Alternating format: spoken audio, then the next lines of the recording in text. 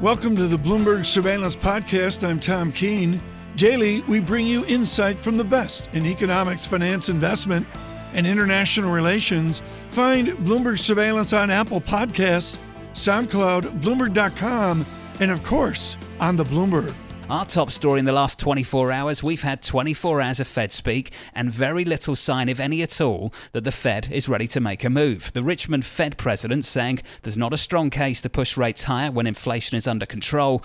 There's not a strong case to move lower when growth remains healthy. Here in New York to discuss, Troy Gajewski, Skybridge Capital Co-Chief Investment Officer. Good morning to you, Troy. Good morning, Jonathan. What do you make of that? 24 hours of Fed speak and nothing really to validate market pricing. Your thoughts? Yeah, well, look, I think it just goes back to the fact that they're very data dependent now, and we keep looking at the data. And strip out trade conflict for now. The consumer is in exceptional shape. Business fixed investment's been on a nice little trend line. Even though inflation softened, and obviously the labor market can't create 2.7 million jobs, we're on pace for 2.4. There's really no reason to cut in the short term. On the flip side, however, is if you look at how low inflation remains, right, there's certainly no reason to hike. So having that view of, hey, we're going to see how the data comes in, and it's unclear which direction we're going to go, we think is very healthy for markets. And it continues to confuse us why markets are pricing in a more aggressive cuts in the near term. Do you think the market is vulnerable? Well, the rate markets or the equity markets? The rate market, given where the pricing is right now. Yes, I think, well, if you rewind the clock 2 to 3 weeks, we were much more concerned it was vulnerable because of that, because the trade conflict had not escalated so dramatically. Now that trade conflict has escalated, we talked about this before, the probability of a hike has gone down, even though they weren't that high to start with, and the probability of the next move being a cut has gone up.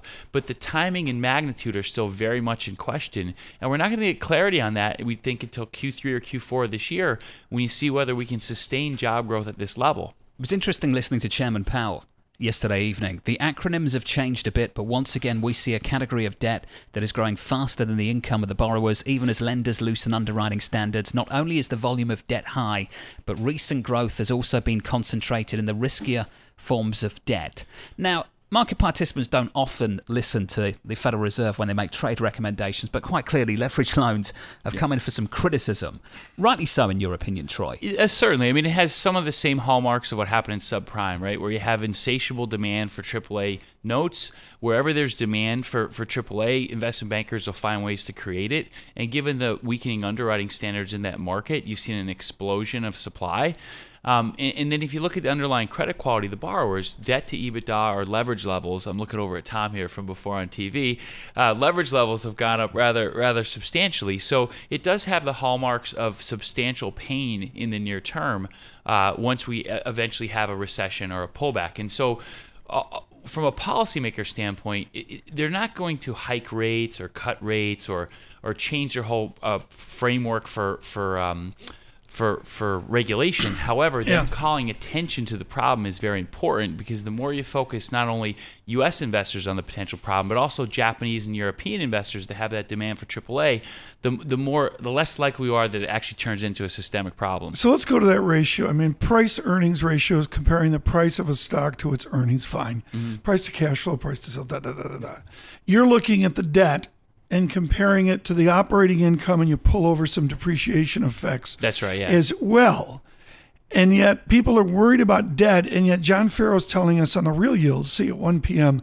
Fridays on Bloomberg Television, soon to be on 8 days a week, that if you look at companies, they can issue cajillions of dollars of debt with 4 phone calls, 6 phone calls. So it depends on the market.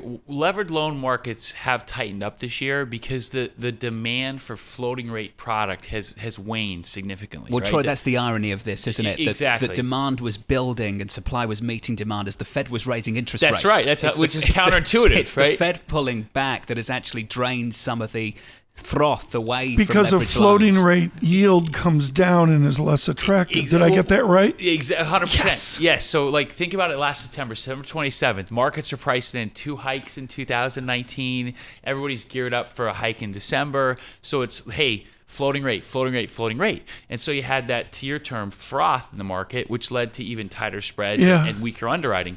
Now that it's clear the Fed's not hiking twice this year, we can definitively say that, and may in fact cut next, you've seen much less demand. Now, in contrast for that, you have seen fixed supply come up in the high yield market. So basically what CFOs are doing and investment bankers is flipping the new supply from more a floating nature to a more fixed nature. Do you think the Fed warning ultimately isn't for Wall Street, it's for the other market participants away from the institutional base? Has the composition of the investors that are involved in this part of the market changed over the last couple of years? Do you think that's why they're a little bit more concerned? Yeah, I think so. I mean, if you see the increase in retail assets, not only in high yield, but also in levered loans, it's been quite dramatic. So, I think Powell did a good job without being a sensationalist, highlighting the fact that there could be material losses in the next recession. And that's been our whole point, right?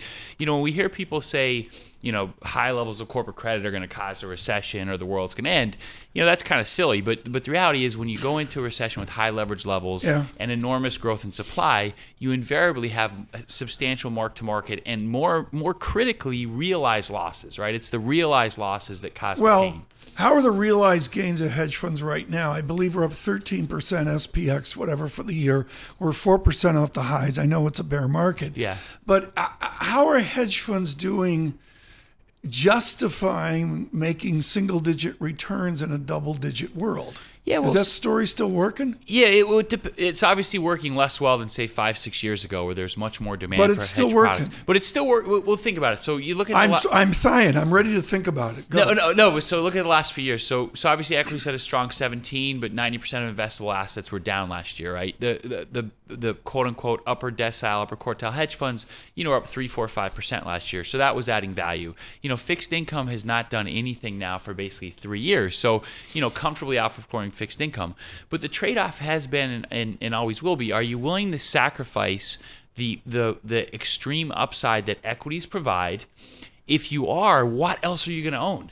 Right? And if it's fixed income, you're looking at very low interest rates. You've just had rates drop dramatically. Bonds have rallied hard. Yeah. So there's a lot less upside there. And unfortunately, now that high yield and investment grade spreads are tight again, there aren't that many other options besides equities where you can do high single digits. There just aren't, period, full stop. Where'd you hold your SALT conference in Las Vegas? At the Bellagio, yeah. At the Bellagio. Yes, we weren't invited. John and I, we went to the Paris. You guys are always invited. And then we went over to Caesars. Yeah. We went over to Caesars to bet on English football or whatever John was doing. We got to do it. John, we didn't get to the Bellagio, did we? Well, I didn't get the invite this year. Oh, you didn't? I didn't either. I saw Mr. Scaramucci a couple of months ago, and he said we could go, and he didn't follow up. No follow through. You know what we need? We need a Bloomberg radio spot at the Ocean House in Watch Hill this summer, guys, in August. I think that's what we need. I think that's what we need to do. A remote from what? Michael Barr could come with us, You guys get the VIP service. I'll bring the luggage, man. For our global audience, Watch Hill is it's like that city in Kansas or Illinois, wherever it is, which is the center of America. Watch Hill is a geographic center between Red Sox fans and Yankees fans. It's like there's a hotel. Is it tense out there? Ocean House, yes. The Ocean House has a blue and red line right through the middle of it. And on one side is Red Sox Nation, and the other side is the dreaded Yankees. On the other side, are they a little bit happier? It's like a derby, but they're a bit happier, aren't they? They're a bit happier. They're a little bit happier. Yes, thank you for You're having a bringing tough that up. year, aren't you? It's early. I usually the season's over by now, but it's been an odd year in baseball. The season's usually over by May 20th. What are you talking about? No. For me and the Red Sox, season's usually over about April 15th. But we're not there yet. This is a joy because David Kelly has a little bit of experience in the ups and the downs in linking here economics into what to do with your money. He has a shingle out at JP Morgan Asset Management as Chief Global Strategist, which simply means you synthesize in a whole bunch of different opinions to try to formulate a view. Has the view changed in the last week? No, I think it's just gradually slowing down. I mean, we still think the economy is on a slowdown. I think what's significant though is this increased trade rhetoric. What's it do to EM? I saw a JP Morgan headline on EM that was pretty moldy. Can you stay in EM? No, yes, you can stay in the EM for the long run, and you ought to, because trade wars are so bad that eventually they burn out. And longer term, we do think that emerging markets have demographics that we simply don't have in the developed world. Over the next 5 years, I expect EM stocks to outperform US stocks. But there's no doubt that in a world of increased tension and a world with decreasing trade, EM is at the front lines, and that will get hurt. You mentioned the nationalism word. Yeah. The reality of increased nationalism in China, or at least the perception of increased nationalism, it looks like the propaganda effort has intensified somewhat over the last couple of weeks. What does that mean for corporates, US corporates operating in China right now? I think it's pretty negative. I mean, we've got to remember this is a very raw nerve for the Chinese. China, we think of China as sort of the Communist Party, but even before that, Chinese nationalism was really centered around the issue of trade. They don't want the West bullying them specifically on the issue of trade. And so, I think Xi Jinping is a nationalist. I think that, and this building nationalist sentiment will make it tougher for U.S. companies operating in China. And then more broadly, China's not a small player anymore. I mean, if you look at the numbers at the growth of China relative to the United States, it's astonishing. We're almost getting to a bipolar world in terms of economic spheres of influence. And we need cooperation from China on many, many issues. So it's quite a dangerous thing when the two biggest economic powers in the world are butting heads like this. I'm sensitive to the fact that you can't talk single names, but something I'm sure that will come up in conversation again and again and again over the next couple of weeks is what happens to the big consumer discretionary companies, the big companies like Apple, trying to export into China, or rather trying to sell product in China. Do you think, and not for Apple specifically, but more broadly, we face the very real prospect of a boycotting in China? I think we have to think about our global reputation. It used to be around the world that American stuff was regarded as cool, and America was regarded as cool. And I'm not sure that's the case right now. And that, I think, even beyond a more blunt nationalistic boycott, I think the fact that our reputation is not what it was is a problem. Not that I've ever darkened the door, but if you look at the jazz bar at the Peace Hotel in Shanghai, it's sort of a nexus on the Bund. Are Americans going to be welcome there in 1 year or 5 years or 10 years? Well, I think people around the world tend to be pretty kind to individuals, but it's so. No, I mean business. I mean, come on, business slides in. Not that I would know this, but they don't want to stay at the Waldorf Astoria. They want to go down the Bund and stay at the Peace Hotel. It sounds like you would know this. There's always a story and there's always a bar. There's the jazz bar. It's the greatest jazz bar in Asia. Okay, are business people and journalists and news people, are they going to be allowed in the jazz bar at the Peace Hotel in Shanghai in 5 years? I don't have a specific answer for that, but the 5 years issue is important. Look, we have an election coming up in the United States in 18 months, less than 18 months, and at that point, if somebody else, I try to stay out of the politics of this, but if the president gets reelected, he will not have as much of a political interest in stirring up the base with sort of nationalist frenzy. If the president is not re-elected and somebody else comes in, it's hard to believe that whoever would replace the president would be as aggressive on trade as Donald Trump has been. So either way, I'm not sure that the effort on the U.S. side, or the aggression on the U.S. side, or aggressiveness on the U.S. side with regard to trade is going to be as strong after the next election as it is right now. We are consumed with a trade story at the moment. Yeah. Here in the United States, the data is really interesting right now. It's actually quite difficult to get your hands around what is happening with the US economy. You've pointed out, David, and I'd love you to give us some more color on this, that the high sentiment reads that we're getting for the consumer especially over the last week or so may be a little bit misleading. Why? Well, absolutely. Well, the first thing is University of Michigan Index of Consumer Sentiment. They interview less than 300 people for their initial survey. I'm sorry, 300 people is not a survey in economic terms. So I'd be nervous at that number anyway. But also, sentiment just reflects what people are hearing about the state of the economy. You ask people, well, how's the economy in your own neighborhood? How on earth would you know? People don't talk about their money in their neighborhood. People don't all sit around the local bar as if it was Cheers or something and talk about what's going on in the economy. They read the economy based on what they hear in the news, and they're not hearing anything bad on the news. So that's what's going on right now. But also, what is happening is the consumer income is now got a huge boost from the tax cut, but that effect is fading. And if later on this year you have another 25% tariffs on Chinese goods, that's going to be a further squeeze on consumer income. So we know consumer incomes are fading. We've seen an inventory build. This economy is actually slowing down from 3% to 2%. I think the first quarter was... Wait. Are you talking about a 2% run rate for global economy? No, for the U.S. economy. What about OECD? OECD just goes from 3.3 down to 3.2. Are you there? Well, yeah, I mean, I'm not going to argue with them about a tenth, but the more important point is that's a 3, and we cannot sustain a 3 in the U.S. Exactly. We can sustain a 2. So if you're a long-term investor, do you want to be investing in an economy with a steady-state growth rate of 3 or a steady-state growth rate of 2 or less? And that would be still a reason to be invested around the world. Yeah, but this is critical. The run rate now for the global economy, in textbooks and studies, it's always been 4 and 5%. Yeah. Are those days over? Is the new terminal rate for the global GDP 3%? A bit over 3, but yes, because John, this is a huge deal. What we're looking at is throughout the developed world, we've got very slow labor force growth coming. When we're in the last 10 years, we were coming out of the great financial crisis, re-employing people. But if you look, over the next 10 years, you're going to see virtually no labor force growth in Europe. You're going to see declining labor force in Japan. China's turning the corner also. So you don't have the labor force growth, and you get some productivity growth, but it's it's not a huge build in manufacturing or agriculture, which tend to have a lot of productivity growth. It's services. So we're going to slow in productivity. We're going to slow in terms of labor force growth. The global economy is going to grow more slowly. And by the way, that's not necessarily bad.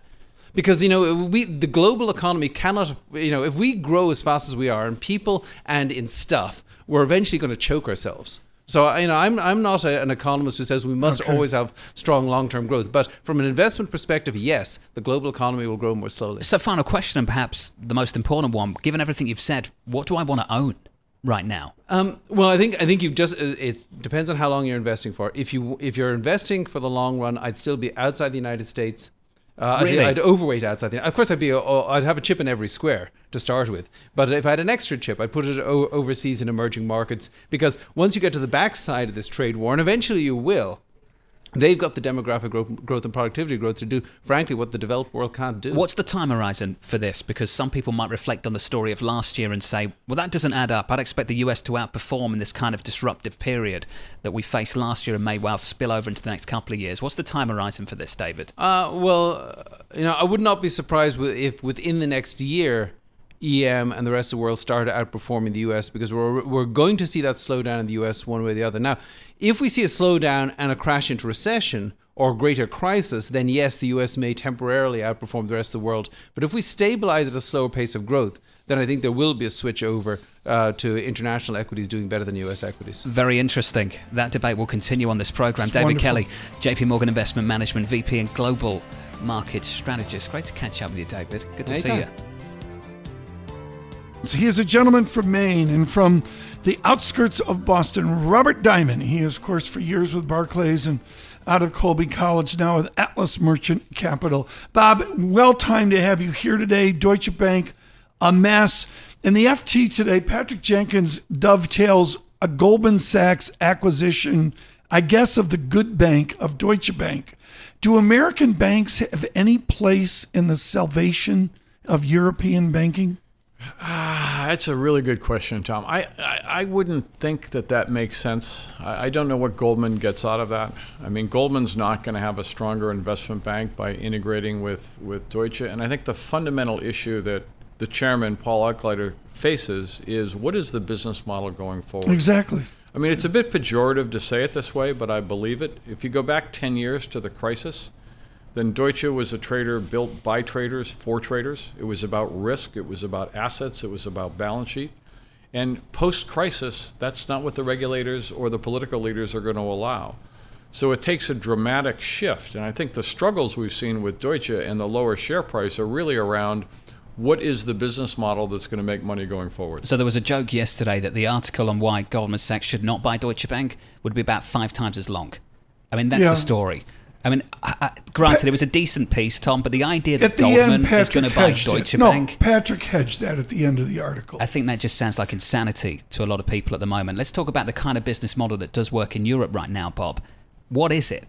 So if I look at my alma mater, if I look at Barclays, if investment banking is struggling, They have a strong underlying retail business. They have a very, very strong credit card business, and they have an investment banking business. All three on their own are credible market leaders and can make money. I think in the Deutsche situation, one of the challenges is they don't have that underlying retail business in Germany, or it doesn't appear to me that the Postbank acquisition has given them that earnings juggernaut, if you will.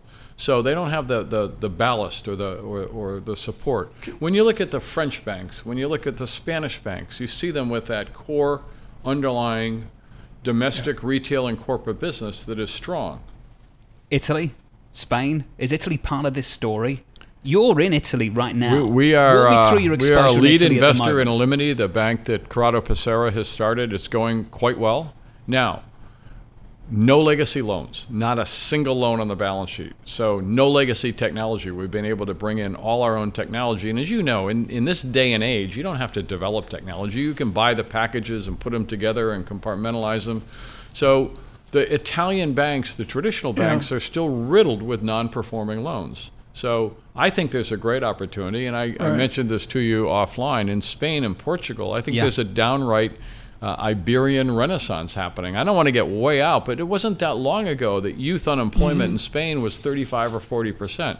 And we're really seeing the periphery of Europe outpace core Europe. And I think it's quite interesting. Can you explain to our global audience of sophisticates, but also everybody else, if investment banking is challenged, why can't they just cut costs? Whether it's Deutsche Bank or any other bank, is there such a fixed investment nature to investment banking that if they're struggling, you can't just cut costs like you would in any other division? I think the good investment banks have learned that. And I think there was a period post the crisis where they were having a hard time figuring out what's the core business or what's the appropriate size. But you know, the U.S. investment banks, although it was a tough fourth quarter and the first quarter, you know, it'll always be somewhat cyclical. They made those decisions. But the U.S. investment banks are doing well. Why can't European banks make that same set of decisions that seem to come easily under the Anglo-Saxon model? Well, I think there's a couple of Anglo-American reasons. model. One of the advantages I think there's a good reason why the one credible competitor to the U.S. investment banks is still Barclays Capital, notwithstanding the harsh regulatory environment in the UK, ring fencing, tax on your global balance sheet. Notwithstanding that, the reason is the Lehman acquisition. They have a deep client presence and a deep business here in the U.S. And the U.S. is really if you don't have a strong presence in the U.S., a credible presence and a profitable presence, it's unlikely that you're going to be a great global investment bank. Did you see how he has 2 plugs for Barclays? Yeah. Just in the last 5 minutes, 22 seconds? Well, he still feels Not very bad. It's just Without it's notes, just, too. still loyal to the firm, Yeah. quite clearly. So, Bob, you mentioned something, that if you can't compete in the United States, you can't be a global bank. Yep.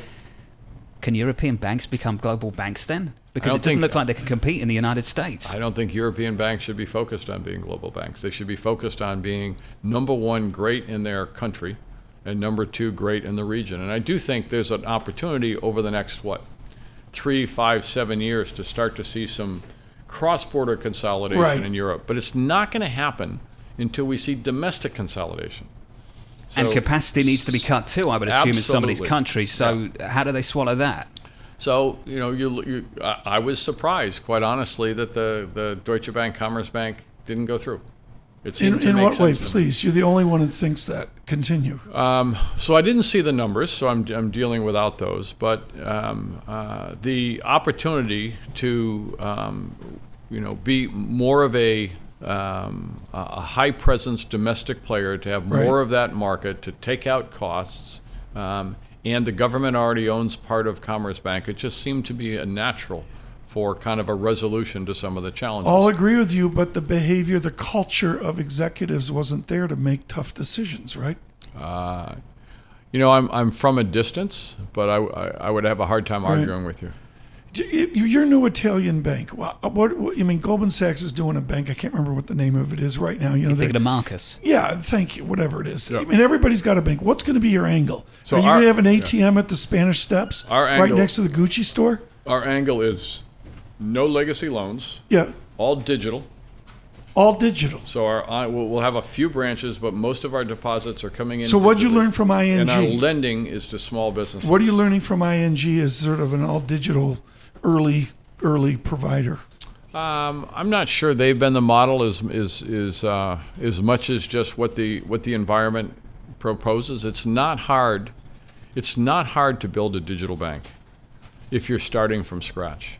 It's very hard to build a digital bank if you're starting from decades and decades and decades and decades of non-cloud-based old technology. When was the last time you were in a branch? In a bank branch. I was like, I'm maybe thinking last years. week or something. Oh, really? Something like that. I will tell you, and I wish we had Bob for longer, the way Why that don't UK retail banking has changed versus, say, the United States, I'm willing to say the US is perhaps 5 years behind, maybe even Do you 10 agree years with that, behind Mr. in some Diamond? spaces. 5 years? It is a radical difference for me, Yeah, and Bob, even- my experience here. Even farther behind China. They're getting so tech-enabled so quickly. It's scary. Can James Diamond catch up? I'm not close enough to what he's doing, but it seems to me that he's putting the appropriate focus on technology and partnerships. So he certainly has the attention.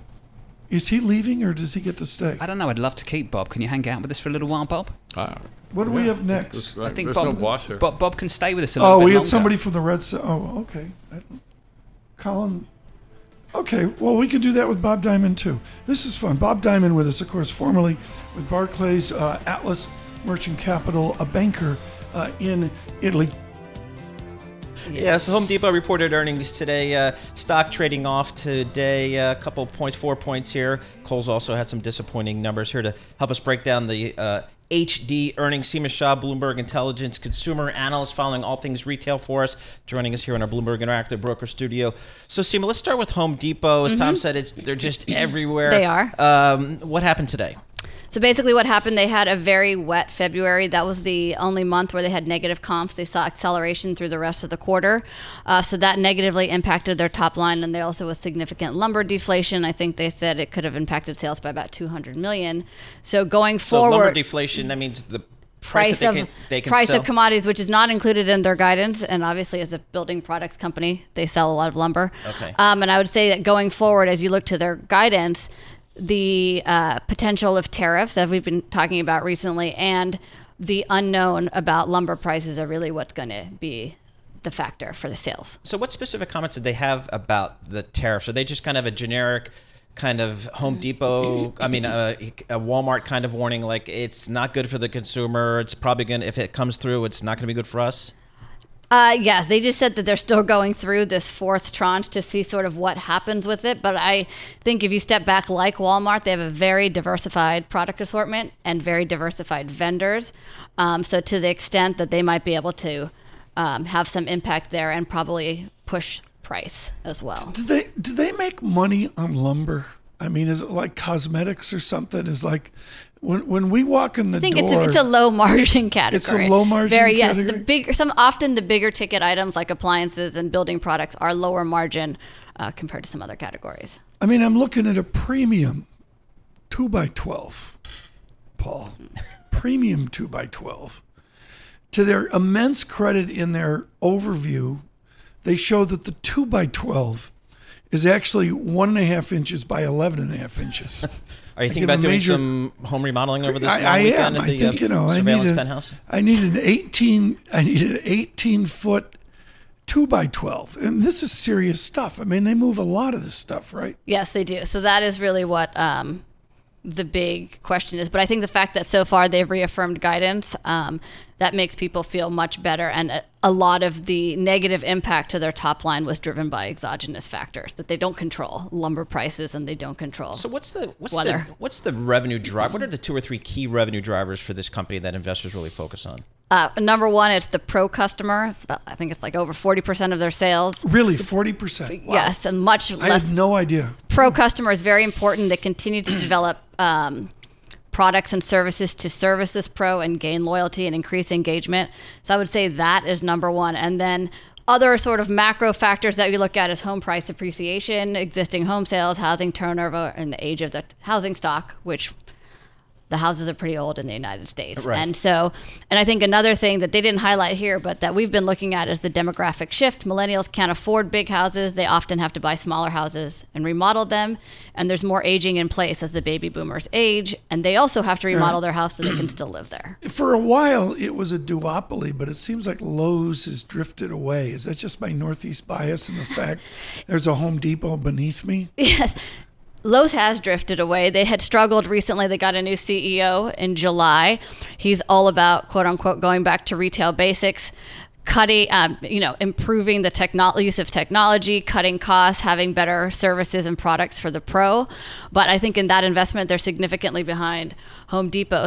And there tends to be a spread between Home Depot's comps and Lowe's. So I think this weighs negatively on Lowe's for tomorrow. So, Tom, I'm looking at the PGO function on the terminal for Home Depot, and I see only about 8 or 9% of their revenue comes from international. Has that just been a stated strategy of the U.S. market's just a great market, we don't need to go anywhere else? Yeah, they're in Canada and Mexico. Mexico had a positive comp. Canada's been a little bit softer, which is not surprising. But I just think that they think there's a lot of productivity and opportunity in the United States, so they don't want to go too far out of their Let's go core bigger, broader. competency. Simi Shaw with us. We're thrilled that she could join us in studio with Bloomberg Intelligence. Go bigger, broader now, and let me give you an assignment. You need to write a paper for Bloomberg Intelligence right now of Amazon forward 12 months. How would you attack that theme? In terms of the valuation, or No, not so much Amazon itself, but the Amazon effect on all of retail the next 12 months right, forward. the Amazon effect in my mind is that there is this shift in purchasing, not just to digital, but to mobile, and Amazon and even Walmart's trying to have this marketplace. And so for typical retailers, they must invest in a mobile app and a website and in this omni-channel strategy, but they will not get the return for that investment. That's the risk for retailers. Is Omni working? Because all these people trot out Omni, and I'm like, how Omni is it right now? Omni is necessary. It doesn't work as smoothly as they will tell you on the conference call. Free shipping costs them a lot of money. Developing the infrastructure to manage where somebody returns something and where it is in supply chain is it's very expensive. And I don't think with this shift to marketplaces and the fact that real estate on your phone is precious, that all these apps are going to work. And that's what I think is also contributing to the fact that many retailers are struggling. See, Tom, unlike a lot of retail analysts, SEMA has consistently been bearish on retailers' ability to compete against Amazon and do the mobile It's all the rage. Yeah. And I'm Right, like, well, Amazon's really? also allowed to be an irrational competitor, right? What do you mean by that? Meaning that when other retailers say we're going to have an investment year, operating margin is going to be hit, or we're ramping up marketing, their stock suffers. And if they don't turn things around and see an immediate improvement in sales, usually the CEO is out. Yeah. Whereas Amazon has been given a lot more leeway to just invest and be very price competitive. Did you see that, Michael Barr? She just called us irrational in here. See how she did that? I've seen you when the Red Sox lose. We're irrational. Seema, brilliant. Thank you so much for joining us today. Just really brilliant. Thanks for listening to the Bloomberg Surveillance Podcast. Subscribe and listen to interviews on Apple Podcasts, SoundCloud, or whichever podcast platform you prefer. I'm on Twitter at Tom Keene. Before the podcast, you can always catch us worldwide on Bloomberg Radio.